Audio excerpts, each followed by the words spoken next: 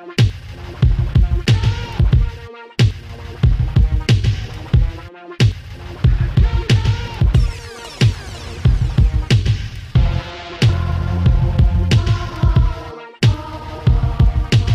a weekend of football. Welcome back to First and 30. I'm your host, as always, Harris Rubenstein. We have a very special guest. Actually, I don't even know if the term special even qualifies.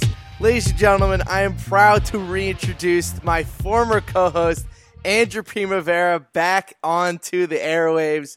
You might be the only Los Angeles Rams season ticket holder, so that makes you the perfect person to co-host this podcast with me today. How you doing, buddy? I'm doing fantastic as the singular voice for Rams fans. You are correct. I'm maybe one of 3 Rams fans. I'm maybe one of 7 people that knew the game was going on yesterday. Oh, good Lord. And I am definitely the only person that cheered. So before we get into both games, I have to know, did Los Angeles care at all about the game yesterday? Like, was the general vibe of the city excited for an NFC Championship game, or did they just not care at all? Listen, here's the reality. The sports bar that I watched this at, when we first got there at the beginning of the game, maybe 3 people in the place. Maybe. Probably 2 people watching the game, 1 person that's, just there on a Sunday morning. The place starts to fill in because it's MLK Day today, so obviously people are, going to go out on a Sunday afternoon. Of course. And I think it was one of those situations where people were like, oh, the Rams are on. I'm from Los Angeles. I should watch this. And then I think slowly, by the time we got to overtime, people were like, oh, wait, does this mean we're going to make the Super Bowl? And it kind of just became one of those trending things. So I think, listen, people are definitely going to be about it. I'm sure I'll see some flags this week. I'm right. sure that you'll see a little bit more buzz about it. But don't believe it for a second. It's all just a fad out here. Hey, no, look, I mean, at least we can always count in LA to throw a party if something big's going to happen. So if they'll get up for the Super Bowl. I mean, the NFC Championship game is still kind of just an event for football diehards, but the Super Bowl is definitely an event for the people. Is it? I would think so. Yeah. I don't know. I don't know. I think most of New England was watching yesterday. Well, I think that's most a whole different. That's a whole different animal. That's at this point. That's just like, I think the numbers came out on the ratings where it was like over 60% of home televisions in New England watched the Patriots AFC Championship game. 60% of all homes. So that's just about as ridiculous as you're going to get. So I don't think LA came anywhere close to that. No, and the other 40% are just at the cask and flagon. Oh, so that's sure. 100% retention right there. The other 40% were at someone else's house watching this. But all right, let's actually talk about these games. Let's start with 1st and 5. Let's just break down like the Saints and Rams games in general, because we'll get to the PI call a little bit later. But I stayed up pretty late last night watching the highlights of both games over and over and over again. And look, buddy, I'll be real. The Saints probably should have won that game. They did not deserve to win that game at all. They played like crap against a team that they were definitely better against on both sides of the ball. Probably had a better coaching staff also. The Rams wouldn't use Todd Gurley for whatever reason that was. And it seems that the whole world is just saying, well, the reason they didn't win is because of this PI call. Well, no, what about the fact that they blew a massive lead at home in a playoff game? Drew Brees was awful in the second half and in overtime, and it's just because of a PI call that the Rams, that the Saints deserve to win. They played awful. They by no means deserve to win that game. The Rams, with a lot of odds stacked against them, the noise, the no Todd Gurley, getting over Goff's, ego basically in the first half, they deserve to win that game down the stretch. I don't care what happened with the PI call. The Rams were the better team. I completely agree. I think, honestly, it falls on Sean Payton more than anyone. I just think he completely played his team out of the game by the top of the 4th. Listen, if you were looking for a roadmap for the Rams to win this game in New Orleans, if we were talking about this on Friday afternoon, you would have said, well, Goff would have needed to play at the best level he's ever played, at his most elite. Gurley needs to be back at full health, and they need to be utilizing him in the right way. Mm-hmm. TJ Anderson needs to still be, a formidable third down back, and the defense needs to hold it together. That's not what happened at all. No. I mean, as you pointed out, I continue to think I think there is something wrong with Gurley from a health perspective, and he hasn't played I think in like that 3 weeks. Yeah, well, I mean, he hasn't played in even longer than 3 weeks, and I'm really hopeful that with 2 more weeks they'll be able to figure out what's going on. But it definitely has to be health related.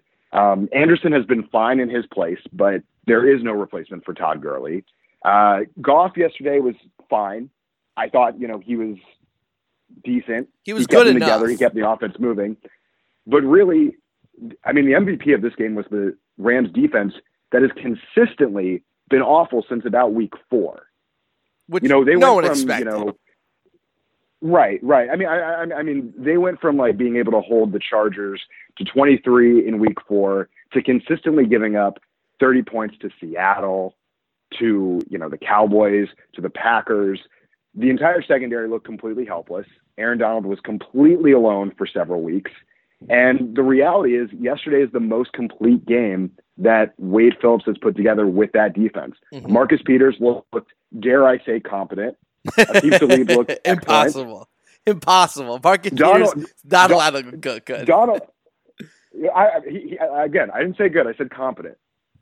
And honestly, Aaron Donald had great support from Corey Littleton and Sue. So that was Sue's best really, game of the year for the Rams. He was a force of nature yesterday. He was nuts. That was the best game he's had all year.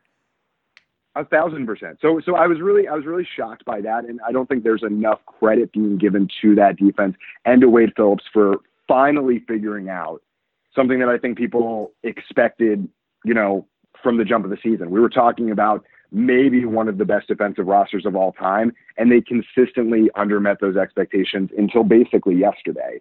And the other thing that I think enough people aren't really talking about is the fake punt by McVay might be one of the best calls we've ever seen. Well, when you have Johnny Hekker, the weapon, who basically was the third best quarterback of the weekend, I don't know. I mean, I love the call, but for me, they started off so slow. And one of the things that really confused me about this is that, they had to know that it was going to be loud as all hell in there for at least the first half of the game, because keeping that up for 4 quarters of football is tough for any crowd. But you had to know that place was going to be loud. They looked really unprepared for the crowd noise that they definitely should have expected to happen. I get it. It's tough playing in that environment. But they already played in that environment earlier in the year and then came into the game again looking like, oh, the Superdome was going to be loud? Who would have thunk? That was a really weird way for them to start the game. They looked totally outmatched.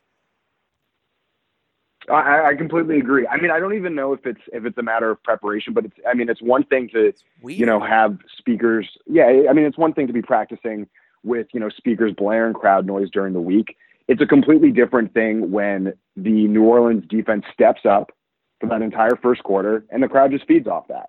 I mean, they played a way more aggressive scheme than we saw in the first matchup. Yep. And to be honest, I think their expectation was that this was going to be another 80-point shootout.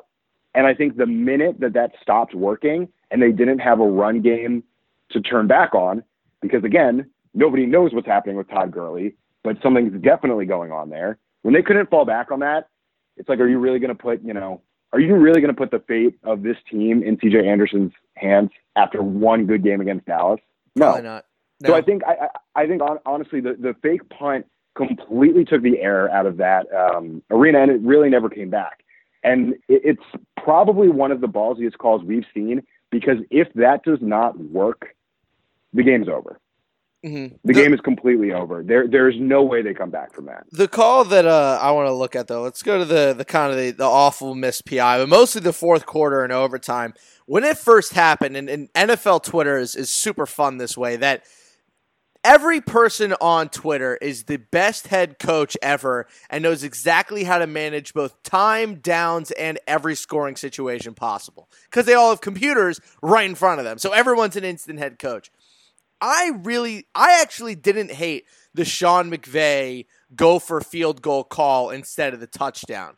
Because, look, you're on the road in the NFC Championship game. Your defense, up to that point, has held one of the best offenses and the best quarterbacks in football to 20 points. They kicked the field goal with the, arguably, I'd say Greg the Leg's probably definitely top 5 in the league, maybe top 3. You take the certain points to tie the game. I don't know why people were challenging McVay so much. I would totally have gone for the field goal 10 times out of 10. Sure, you're giving Breeze the ball back with 3 minutes left, maybe 4 minutes left. I just found it to be a very strange thing to get on McVay about he doesn't have the balls to go for the touchdown. Well, it's either we go for the touchdown, we don't get it, we're screwed, or we get the field goal and we can get Aaron Donald back on the field to maybe force a turnover or to at least stop them. And it ended up working. Obviously, the PI call, however you want to look at it, but the Saints still took the lead and then were unable to keep the Rams out of field goal range in a minute and a half. They got the ball back with 2 minutes left, and people are like, it's the PI's fault. What about the Saints defense, the vaunted Saints defense, who wasn't able to stop, a pretty mediocre Rams offense up to that point from getting into field goal range? Now, props to Greg the Leg for hitting probably 2 of the clutchest back-to-back kicks we've seen in a very long time. I don't know. I think the missed PI call is getting way too much attention. I think the Saints, with that PI call, even without it, they did not do enough to win that game. And, the Rams' offense wasn't spectacular. They only scored 26 points. They only ended up scoring 2 touchdowns all game. I thought it was a very weird game plan all around for the Saints. I think they totally misplayed this entire matchup. Well, let me first just get in front of this PI call by acknowledging it's completely egregious. It's definitely one of the worst instances we have seen of a no call. Oh, for sure. But you know what? But you know what? My honest belief is there's a no call on every single play. Mm-hmm. Every single play of a football game. Yep. And if you really want to isolate on that and you want to nitpick it like that, then sure, there are a million plays that could be determining, football games on any given week. My feeling on this is, first of all, the Saints should have never been in the position where they needed that PI call. Yep. That was horrible clock management going into that drive by Sean Payton. Beyond the fact that Drew Brees, like you said, only put up 7.5 points. Alvin Kamara touched the ball 7 times in the second half. That's not good, Bob. Final drive, that's not good. On that final drive, when you need to eat up clock, why the hell are you throwing it? Why are you even putting yourself in a position where you need to convert? Look who you're targeting to. You're targeting Tommy Lee Lewis. Don't you have the first-team All-Pro wide receiver in Michael Thomas, who, I get it, Aqib Talib definitely played a good matchup against him. He covered him well. There is no excuse that in the NFC Championship game, through overtime, Michael Thomas got 7 targets all game. 7 targets all game. Rob Gronkowski had more targets than Michael Thomas did. And Rob Gronkowski has been a shell of himself all season long. I don't know why they didn't at least try to get the ball to Michael Thomas more. Screens, slants, something. This dude is a first-team All-Pro. Right. And it seemed like, honestly, like Kamara and Thomas were both put on the back burner for incorporating, the pet project of Hill into the game for whatever reason. Weird. And beyond the point, beyond the fact that they put themselves in a situation where they shouldn't have needed that PI call, the Saints still got a pretty good run after that. They won the coin toss. Drew Brees is asked to lead a game-winning drive. I think that after this season, you would expect Drew Brees at a bare minimum to put them in field goal range. Oh, for sure. And he coughs up a horrible throw and an easy interception.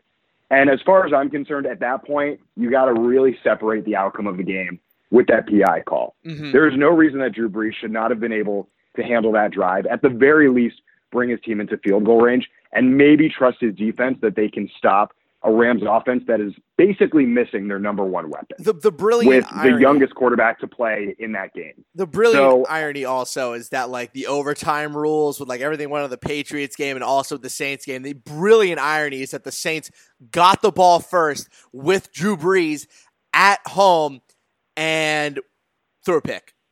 That's just unreal to me. Yeah, and to be honest, look, Brees hasn't had a good postseason. No. Go back to that Philadelphia game. You're going to see the same kind of mistakes that they made this week. There was very few adjustments.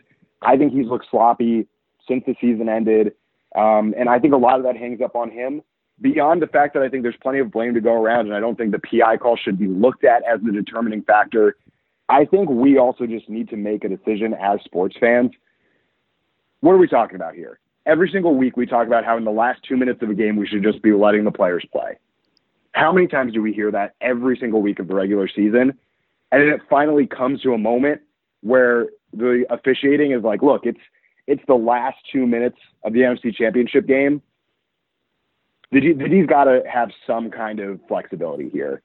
And everybody loses their mind. We got to take a stance here. We got to take a side. Is this an offensive league, or are we going to try to have some kind of balance here? I think people freaked out about that call also even more because that was the it thing on social media. The problem that social media has brought to the NFL is that, that was a pretty terrible missed call. Definitely was. Didn't really. I mean, people are saying that stopped the Saints' chance to win a Super Bowl. I mean, it's not like they didn't have multiple chances afterwards to win the game, but I mean, if there was no Twitter, there was no social media, I have to imagine, I don't think the reaction to that call would have been as egregious, but people love to pile on to things excessively, especially in sports when stuff like that happens. So, look, the call was bad. They missed the call, but I'm with you. There should be way more reaction to the fact that the Saints got the ball first in overtime at home against a defense that we know that they can beat. They put up 50 points against them earlier in the season, and they were unable to even get to midfield. It was a very weird turn of events. Also, one thing you mentioned Drew Brees not being that great in the playoffs.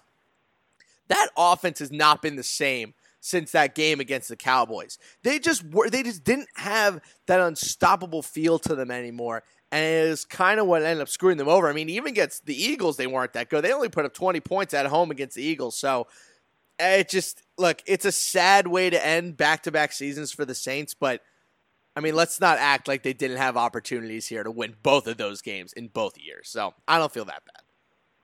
Completely agree. All right, bud. Let's move on. Because I wanted to give you the Rams and the Saints game first because everyone has been raging about the Patriots-Chiefs game all day long.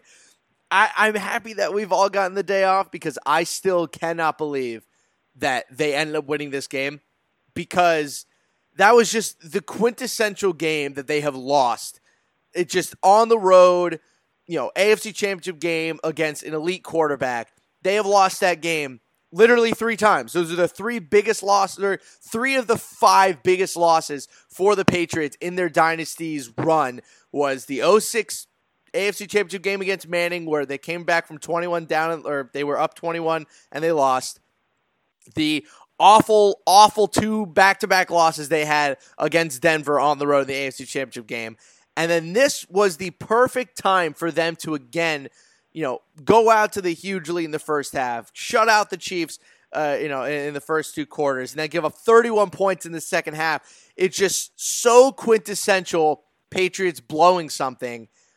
And good Lord, Tom Brady is just, I don't think we've ever seen anything like this in sports, in any sport. This is no longer in the realm of things that have ever even come close to happening before. Michael Jordan never did anything like this. LeBron never did anything like this. None of the great Yankees teams ever even came close to pulling off anything like this. This is unfathomable how he keeps doing this over and over and over again. Sure, the Chiefs' defense was awful, and there were a couple iffy calls that definitely went the Patriots' way to give them a little bit of advantage, but let's also not act like the Chiefs didn't get absolutely dominated in that game, and the only reason the score was close is because, holy shit, Patrick Mahomes is the second coming of every great quarterback combined into one.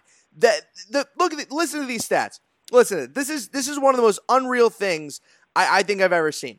The Patriots doubled the Chiefs in first downs, 36-18. They doubled them in total plays, 94-47. They almost doubled them in total yardage, 524 to 290 yards, and somehow the Chiefs kept it close.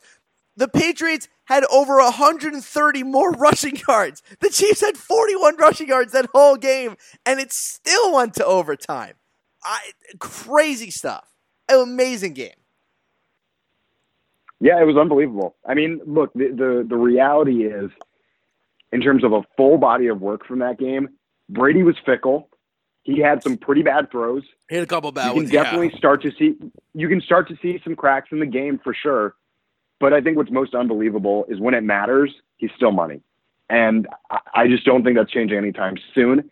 I think the scary thing about this game, specifically from a Rams perspective, is I actually thought this was also the most help that he's had on offense all year.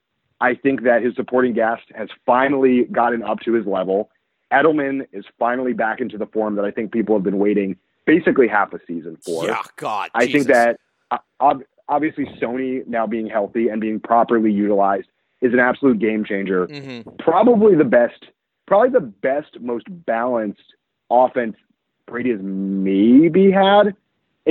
Honestly, I feel like Sony's probably the most dynamic back he's had to rely on. It's tough because they've had a couple really good running games a couple of his years. Obviously, the best running game they had with Brady was 2004 with Corey Dillon, but they also had that crazy year with LeGarrette Blount where he had like 18 rushing touchdowns, so who can really know? It's tough to say, but nevertheless, Michelle gives them a completely new dimension to their game, takes a little bit of pressure off of Brady, and then honestly, the fact that Chris Hogan is even alive, has a pulse in this game, as you and I know too well, seriously, unbelievable. Because at the end of the day, Brady could not have done that. I mean, really, those two key drives on his own. There were huge gains by Gronk, Edelman, and Hogan. That's exactly how they needed to win the game. That's exactly what Brady needed to win the game. You know he's going to put the ball right where it needs to be, but at the end of the day, it's still tough to come down with that. And Hogan, Edelman, and Gronk all did a great job. Mm-hmm. I also think, listen, I don't want to take anything away from it. Obviously, Brady was pretty much perfection on that game-winning drive, but the only reason that the Patriots, in my opinion, win this game is because, oh my God, Brian Flores. Yeah, dude. I honestly was in the camp last year when Patricia left, and especially when Patricia kind of took the blame for that Eagles Super Bowl. I kind of thought it was nonsense. I thought he was a pretty good defensive coordinator. I disagreed with you all year long. That dude was not good. And I know you did. And I know you did. And I will say right now that I was wrong. And whether or not Patricia was as bad as he's been made out to be, I think the fact of the matter is that personnel was not being utilized to the best of their potential. And I think Flores has really gotten that out of especially the secondary. And to be honest, I was not expecting going into this game that the Patriots were going to play Mahomes pretty much the best that any team has. Yeah, besides the Ravens. I think the Ravens were the only team that really gave them a run for their money. And that was in Kansas City, too. But even just consistency. I mean, the fact that they could shut Mahomes down consistently in an entire half is pretty remarkable. And, while again, I love Brady, nothing but respect towards Brady, he obviously sealed that victory for them. The only reason that they continued to be in that game is because of the Patriots defense. Yep. And I really do think that Flores called an amazing game. And I also want to say too, I actually didn't think McDaniels called the best game either. I think honestly, they really should have been running the ball more than they did. I think that he put Brady in some dangerous situations. I think that goal line interception is kind of McDaniels' fault. That was both. It was a bad call, but Brady threw that ball in the worst possible spot. He needed to either go high or he needed to go outside, and he went low and inside, like the worst possible place he could have thrown that ball. It was just a bad call. Yeah. Nevertheless, again, really tip my hat to the coaching staff. Brady definitely did it. He definitely is the reason they are going to Atlanta, going back to the Super Bowl. But he's not able to get there if everybody isn't on his level. And this was the first time all season I felt like the coaching staff and his weapons were on his level. The problem that I always had with Patricia's defenses is that you'd watch the team and the defense just never seemed like they have a pulse. Like they were just kind of like dudes out there who were told to do something and they were just trying to do it. But with this Flores system this year, and this happened a couple times where like they just seem alive and they're moving and there's guys all over the places. You know, they're linebackers coming on blitzes and they're pulling stunts. And like there's no surprise to me that Trey Flowers put up his best season this year when they finally moved away from Patricia. But I don't know, just after that Julian Edelman interception where the Chiefs, you know, they're right at the goal line, 2 plays, they scored a touchdown. Once the Patriots went down 21-17, here's what they did the next 3 drives. 10 plays, 75 yards, touchdown. 6 plays, 65 yards, touchdown. And then overtime, 13 plays, 75 yards, touchdown. Like, there's just... I understand what you're saying about, like, McDaniels, you know, maybe didn't call the best game. Also, the reason they stopped running the ball, Sony Michel ran out of gas. Like, he gave him 20 carries in the first half. He's a Georgia boy. It was cold. I think he just ran out of gas, which is why we saw so much Rex Burkhead in the second half. But it's just you and I have talked about this a ton this year with this Patriots team, whether it was Edelman, but mostly Gronk and how he's not the same player anymore. If you watch a second of football this year with the Patriots, you can see that. But what they've been able to do this past 2 games, they've utilized his blocking more so than any other stretch of the entire season. They've allowed him to play a little more on the outside and not on the inline so we can get a little bit more of the one-on-one matchups on the outside. And also, you just had to expect that eventually Gronk was going to have one more Gronk game where he was just going to show up and stomp on someone's face. And finally we had that game where he just... Sure, he wasn't Gronk versus the Colts 3 years ago. He wasn't Gronk versus Seattle in the Super Bowl. But he looked like Rob Gronkowski at the best he could possibly be right now. And that's another reason why I just don't know how the Rams end up beating the Patriots if Gronk plays at least 90% of what he was against the Chiefs. He, to me, was the entire key to this entire Patriots offense. The blocks that he was throwing in the run game in the first and second half were just unlike anything we have seen from him all season long, maybe even the past 2 seasons in terms of what he's been able to do on the offensive line. But it's just, I can't believe they won that game. There were 2 turnovers. You know, they didn't turn the ball over, or they didn't get Mahomes to throw 1 interception, get the ball a turnover at all. No crazy special teams plays. Thank God Julian Edelman didn't touch that ball. Though, good Lord, Prima, he did just about everything he could possibly do to have touched that ball, to not end up touching that ball. I don't know what the hell he was thinking even going close to that. I completely agree. Disgusting. I completely agree. I mean, after about 40, reevaluations of the play, I feel pretty confident in saying he didn't touch the ball. He didn't touch it, but he should have touched that damn ball. Yeah.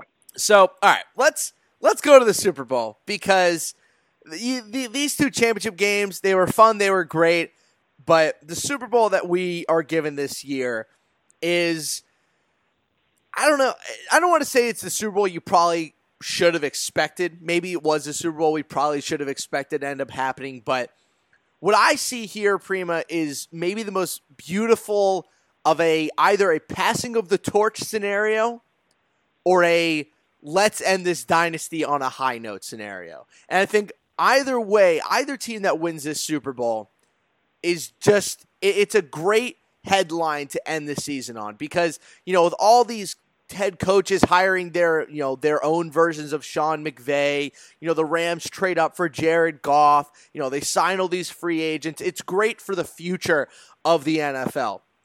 If the Patriots win, probably going to be their last Super Bowl win, though I say probably. They have 12 draft picks next year. Who the hell knows? And a hell of a cap space, too.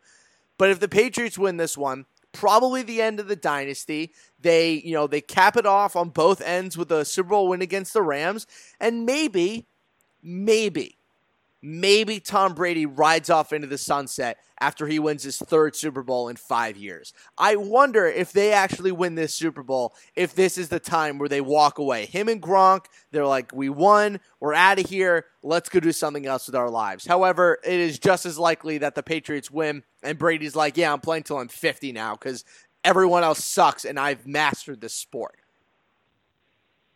Yeah, I agree. It's a beautiful storybook ending, specifically for Brady.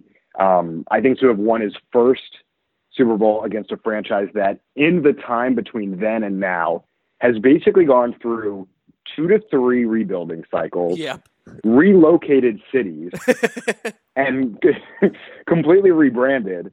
I think it definitely is a really great measuring stick for just how long and how consistent his dominance on the league has been. That being said, they could blow out the Rams. Brady could win the Super Bowl. I don't think there's a chance he walks away. No. I don't think there is a chance, especially with the fact that they now have some young weapons on offense. Honestly, I really think that he is too competitive to stop playing until his body is the one that's dictating him to do so. I think that he's the type of person that would be sitting at home the entire time thinking about, could have I played this season? Could have I played 2 more seasons? And even if it just means another appearance and another loss in the Super Bowl in 2 more years from now, I think for Brady, he knows that that's still adding to his legacy. Mm-hmm. 9 Super Bowl appearances at this time, more than any other team outside of the Patriots. He knows that there is still a way for him to extend his legacy. Honestly, at this point, he has nothing left to prove. If he wins another Super Bowl ring, I mean, what are we saying here? He's still the greatest of all time. Arguably now probably the greatest athlete in American sports. He's not in a situation like, LeBron, for example, where every finals loss feels like a dent on his career. Yep. Because Brady has already pulled off so many miracles and already won 5 championships that it really doesn't matter whether he goes, 5-3, 5-4, 6-3. It doesn't matter. It really doesn't matter. So I agree with you. I think it is a storybook ending. I would love to say that this is the end of the Patriots dynasty. I would love to say that, Tom Brady could walk away from this game. I just don't think it's going to happen regardless of the outcome. Mm-hmm. And one of the things that I think is maybe the most incredible about Brady also, outside of the championships for me, look, you and I have called LeBron, he's the great black hole, or he was the great black hole of the Eastern Conference. Just the amount of potential dynasties and great teams that just entered his orbit and got sucked into nothing was just unmatched. And Brady, the thing that was so great about Brady is that that's not just for the AFC. He has extended that towards the entire NFL.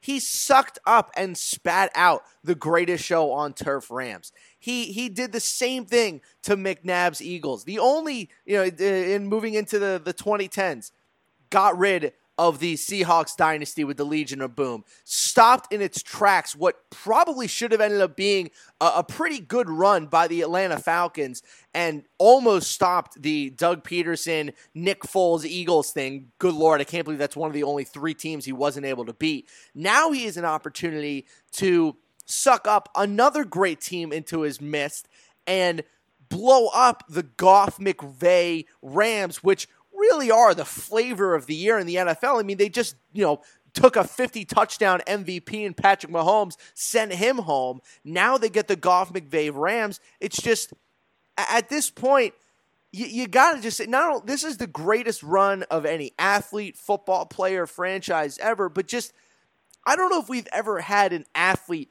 take over a league like this and just shut out so many potential great teams. Like, even LeBron wasn't able to shut down the Warriors at some point, but no team has been able to really overcome the great black hole of Tom Brady. Like, this is just unmatched at this point.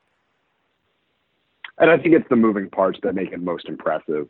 I mean, obviously, when you're playing for this long, you're not going to retain the same weapons around you. It's not going to be the same personnel, either on the roster or on the, head coaching staff. But with the exception of, Bill and McDaniels, there's basically been no consistency. Mm-hmm. In fact, it's been one of the most inconsistent rosters in the NFL the last, decade and a half. Yeah. Because every team has poached their talent and every team has poached their head coaching staff, or rather their coordinators to then become head coaches. It's going to happen again this year too. Yep. I mean, it's definitely not going to happen with McDaniels. I think we've done that dance a few too many times. But he's clearly got the setup and the under the table handshake of you're taking over for Bill when Bill leaves. Like he's like the highest paid coordinator in football. I'm pretty sure he gets paid more than like 80% of NFL head coaches as an offensive coordinator. So shrug.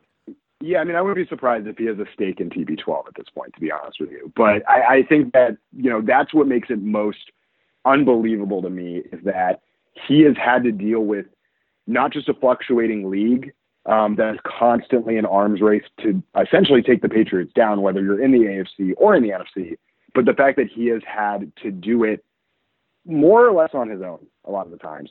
So I think that is most impressive. I think you're absolutely right. More than any team, more than any dynasty, more than any athlete, he has been an example of excellence. And there's nothing anybody can really say to take it away from that. It's frustrating for every other team in the league, but that's just the way it is. Yep. All right, buddy.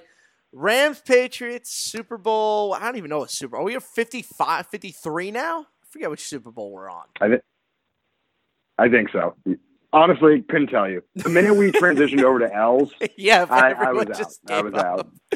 All right, what's your prediction? Because, I mean, look, it'd be great for you as a season ticket holder to get a Super Bowl win under your belt. You'd be able to sell a ton of tickets next year and make a pretty penny. But do the Rams have a chance against Brady and Belichick? Or is this just going to be another random NFC team in a long line of stompings by the Patriots? They certainly have a chance. And I say that because, honestly, last year I felt pretty high on the Patriots going into that game, and they got completely outcoached by Doug Peterson. They did. So it's 1,000% within play for the Patriots to drop the ball. I personally think this Super Bowl, what makes this Super Bowl most compelling to me, and I'd be curious to hear your opinion on this, I think it honestly might be the best head coaching staff that we've had on either side of the ball. And even going down to the coordinators between Flores, McDaniels, and Phillips, this honestly might be one of the best coaching matchups that we've ever seen. Oh, it's stacked. And so for that reason, I think anything's in play.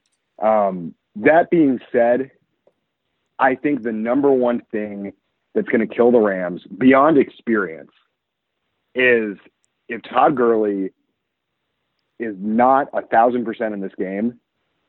I think the writing's on the wall right there. I think with Gurley, they are a matchup nightmare for the Patriots. I think Todd Gurley will eat that front seven alive. If Gurley is not in this game, you're basically relying on Goff to put together. I mean, you're probably relying on Goff to put up at least 30 with Cooks, Woods, and Higbee. And I just don't know if that's happening with the way that this Patriots secondary is playing. If the Rams are a one-dimensional offense, I honestly think it's a pretty easy scheme for the Patriots. If Gurley is in this game and they can utilize him correctly, totally different ballgame. I honestly think the balance of the game is riding on his health and his usage. This is going to sound kind of weird, and I hate bringing this kind of stuff up in football because I think a lot of it's crap, but I think there is some truth to it. For me, what this Patriots team has been able to do over the past 5 weeks or so, when they've really gone hot, because if anything, this Patriots team is like a wild card team that has just gone insanely hot and have just been able to run the table. I mean, they were 9-5 going into the last 2 weeks of the season, so they could have ended up 10-6 and maybe as a 3 or 4 seed, but they've gotten really hot here. To me, this is the ultimate game of, what's the phrase, Primo, where it's like, you're only as great as the sum of your parts, or the total is the sum of a parts. What's that phrase? I think you had it right the first time. You're only as good as the sum of your parts. Yeah, you're only as good as the sum of your parts. For me, this is more about the Rams and their individual pieces versus the Patriots as an entire team. And last year, what we saw kind of get turned on its head was that concept. With the Eagles, they'd so much talent on both sides of the ball that ended up being that the sum of all those crazy parts ended up being more valuable than the whole. And I think that this year, this Patriots team has a certain kind of hotness to it and a certain level of momentum to it that I just don't think the Rams are gelled enough as a team to go 4 quarters with Tom Brady in a Super Bowl. And reminds me of the Eagles team with McNabb, and it reminds me of the Falcons team that they beat 2 years ago, where eventually that amount of talent and ego just falls apart in Super Bowls. It has always fallen apart, just over and over. It happened to the Patriots twice in 2007 and 2011, where just that concept of not being together as a team just kind of falls apart on you. And I just think that the Rams, after 4 quarters, it's just going to be too much, and those pieces and the very shallow lines that hold them together are going to end up falling apart. I think the Patriots are going to kind of roll over me here. I don't know how of a convincing game this is going to be. This could be over by the end of the third quarter. Yeah, I'm kind of cocky about this. To be honest, the outcome I don't necessarily disagree with, but it's not exactly like this Chiefs game was a blowout by any means. It's not even like it was a shootout. The offense certainly delivered when it needed to, but that Chiefs defense is terrible. That was awful. That defense is one of the worst. And even, listen, even if the Rams defense isn't as phenomenal as it was yesterday, I think the fact of the matter is the number one reason that Brady lost that game last year to Peterson is because they were able to get to him. And honestly, I think if Donald and Sue are able to even pressure Brady, I think the whole game plan goes out the window. I really do. And Talib being back, I don't think Gronk is going to have that same game that we're talking about. I do not think that they're going to be able to spread the love as much as they did against Kansas City. Here's the question for you. I would be shocked. I would be absolutely shocked if this became a complete barn burner within the first half. I definitely think that the Patriots have the edge, but I think you may be getting a little carried away. Who on the Rams, and I'm saying this as least cocky as I can, because I know at the end of the day he is still 32, and there are some, still some issues that could come up with it, but he's been on fire. Who on the Rams is going to cover Julian Edelman? Because if it's going to be Marcus Peters, that is not going to end well. That is just not going to end well for the Rams. I could not imagine a worse one-on-one matchup between a quarterback and a wide receiver in the NFL than Marcus Peters versus Julian Edelman. Like, that's just going to be ugly. And if Talib is going to be expected to cover Gronkowski, and you have, no offense to the Rams linebackers, but good Lord, they cannot cover anybody. They cannot cover anybody out of the backfield. Who's going to cover James White? Who's going to cover Julian Edelman? I just wonder if the Rams just don't have the matchups on the defensive side of the ball to keep up. Yeah, you're not wrong. The linebackers haven't been good in the slot all season, and obviously that's where the Patriots' bread and butter is. That being said, Corey Littleton has had a really good last 2 games, specifically in coverage. So I do feel a little bit more optimistic there. In terms of who's matched up on Edelman, you're probably right that if I'm Phillips, you probably are putting Talib on Edelman. Oh, good Lord. Because honestly, oh, no. because yeah, I know. Because honestly, Edelman really is the primary receiver there. Oh, good Lord. And I think you're probably kind of going par for the course with Gronk because, like you said, he's been used a lot as a blocker the last 2 games. Yes, a lot as a blocker. So you're probably putting all your eggs in the basket of like, listen, if I'm going to beat the Patriots, I need to take out the safety blanket, and that really is probably James White and Edelman. Gronk is great, but he could not deliver consistently enough to, put together a full drive, a holistic drive for Brady like Edelman and White can. Yeah. So I think you're probably right that you are probably neutralizing those 2 targets. I just think you are underselling how formidable that defense is, and specifically the fact that we've seen it time and time again. this also goes back to, the 2 Super Bowls against the Giants. Brady's a completely different player under pressure, and he has been privileged to have an unbelievable line in front of him most seasons. And I'm just saying right now, I would not be surprised if Aaron Donald had like 3 sacks in this game. Oh, really? And if Brady's hitting the ground, yeah. And if Brady, because honestly, anytime that Donald has needed to deliver and bring this defense back up, he has stepped up. He definitely has. And I think the fact that they now can't double him on every single play because out of nowhere, Sue once again has a pulse. I honestly think that if they can get Brady on the ground early, this is going to be a completely different game than what you're envisioning. I'm not saying that's going to happen, but that's pretty much their X factor right there. And then in terms of the other side of the ball, I think you're right. It's a pretty easy scheme, again, if Gurley doesn't play. And all they really have to do is double Cooks and, basically say, okay, Jared Goff, go win this game with Robert Woods. Let's see it happen. But if Gurley's in this game, that the front seven is going to be torn apart. That they're not going to be able to contain the Rams' offense. I am the X factor. I is really Kyle do think Van it's going to Noy. be closer. Can't believe I'm saying that, but Kyle Van Noy has actually been playing like an All-Pro, like the past 3 games of the year.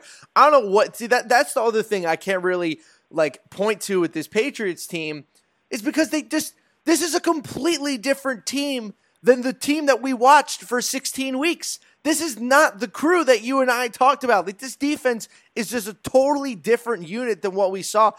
That's why I'm kind of giving them the benefit of the doubt that I don't know if you're telling a Bill Belichick offense that, hey, the offense you're going up against is kind of gimmicky and they run a lot of play action. You just have to pay attention.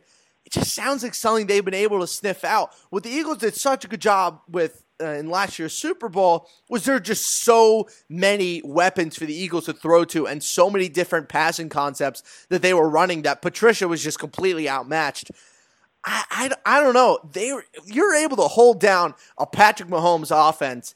How much more advanced is that Rams offense really going to be? I could be totally off on that. Let's first put an asterisk on this. That Pat Mahomes offense is different than the Pat Mahomes offense that we had seen for basically 14 weeks. Yeah, and also Kareem Hunt. Let's just be realistic here. He went from having 3 dynamite can't miss weapons to 2, and that obviously is going to have an effect. Mm-hmm. Again, I really think it comes on Gurley because you're absolutely right. Without him, it's a complete gimmick, and they don't have the personnel to really back it up. With him, they're one of the most versatile offenses in the league. It's going to be very easy for them to make adjustments. And if we're really going to put the fate of the game in Kyle Van Noy's hands, I welcome it. Game on. Let's do it. All right. I'm sure you and I will go have more back and forths on this throughout the week, but I want to hear give me an initial score prediction. I mean, it's Monday and we're still, 13 days until the actual Super Bowl, but what's your initial prediction? I think it's going to be a bit of a grind again. I think these 2 championship games were eerily similar in the fact that defenses really were the tail of the tape, and honestly, kickers came up big. I wouldn't be surprised to see 31-28 Patriots. 31-28. I like the 31 number. I actually said in the Chiefs-Patriots game, it was a race to 30, and whoever got there first was going to win. And that held up until, obviously, the Patriots couldn't stop Patrick Mahomes for 40 seconds, but anyway, it doesn't matter. They still won. I'm going to go 31-17. I just don't think the Rams – I can't believe I'm saying this about a Rams team that's like one of the best offensive teams we've ever watched. I just don't know if they're going to have enough in the tank in a 1-game stretch against a Tom Brady and Bill Belichick team. I've seen so many teams like this get put together, but just pieces everywhere, individual pieces that are good, but there's so many weaknesses in between those slots that these are just the teams that Brady and Belichick have feasted on for years, especially in the NFC. I say 31-17. I don't think the Rams even break 20, but I'm sure it'll change. Well, I agree with you on one note. I can't believe you're saying it either. It's going to be an amazing Super Bowl. But, buddy, I appreciate you coming on the pod. A definite throwback for both of us. And, I'll keep the listeners updated on your score predictions throughout the week. But, as always, buddy, I thank you for coming on. All right, appreciate it, buddy. All Go right. Rams. See ya.